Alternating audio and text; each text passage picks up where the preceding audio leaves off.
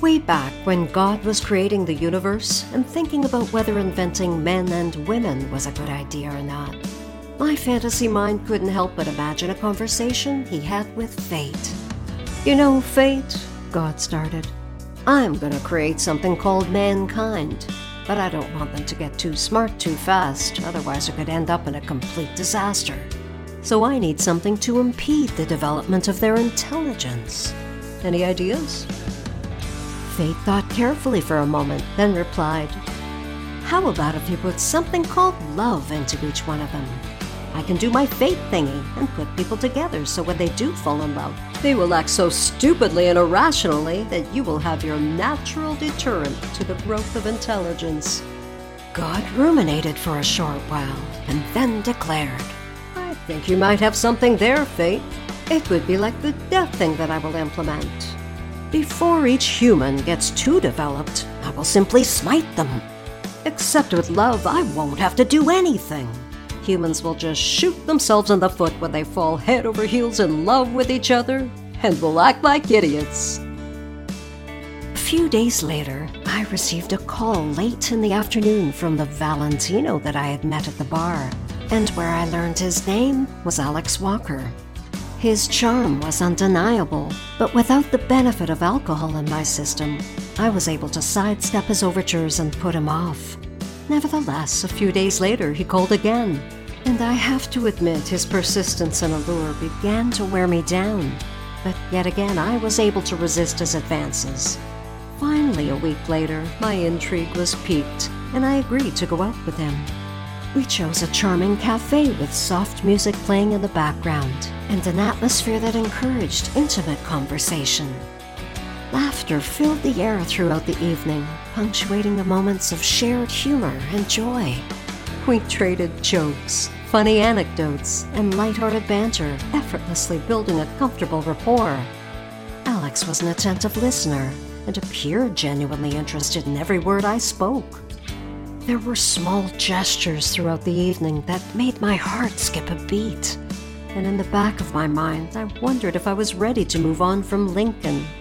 It sure felt that way, as Alex was the perfect gentleman when he walked me home, and then said goodnight. The next few dates were just as wonderful as the first, and I began to feel a warmth that I hadn't felt in a very long time. And as time passed, our connection grew stronger, and I couldn't help but wonder if I was falling in love with Alex. And now months had passed, and I hadn't really seen any signs of the Valentino persona that I had first been so wary of back at that nightclub. When Natalie and I got together for dinner one night, I asked her if we could have been wrong about Alex, and that he was actually the wonderful man he seemed to be. "Cass," Natalie started, "you and I both saw what we saw at the bar that night. Alex is a narcissist who loves the attention he gets, especially from women. Maybe you don't see it, but look more closely. Does he work late when it doesn't make sense, say on a weekend? Does he say he has to go out of town on business a lot? Does something always come up and he has to cancel at the last minute?" "Geez, thanks for sugarcoating it, Nat.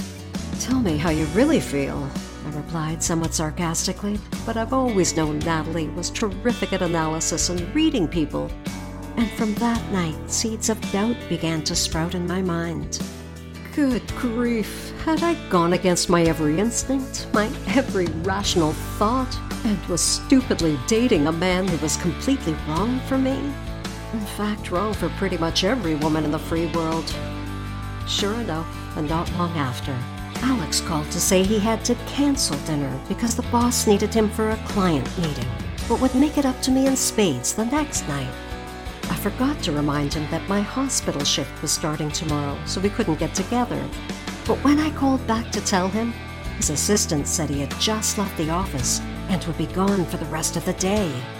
When I asked, "Doesn't Alex have a client meeting with the boss?"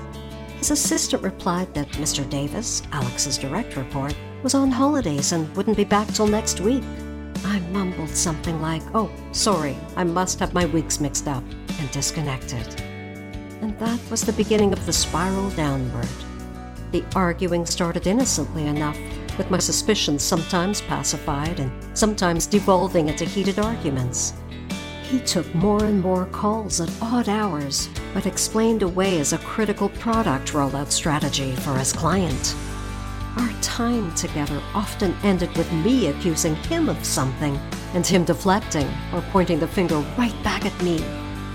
In retrospect, all the warning signs Natalie had identified were there, but I had conveniently dismissed them, and the relationship I thought Alex and I had built became a battlefield of hurtful words and broken promises. The truths that I sought from him were anything but. Love had become a war between us, and I was planning my retreat.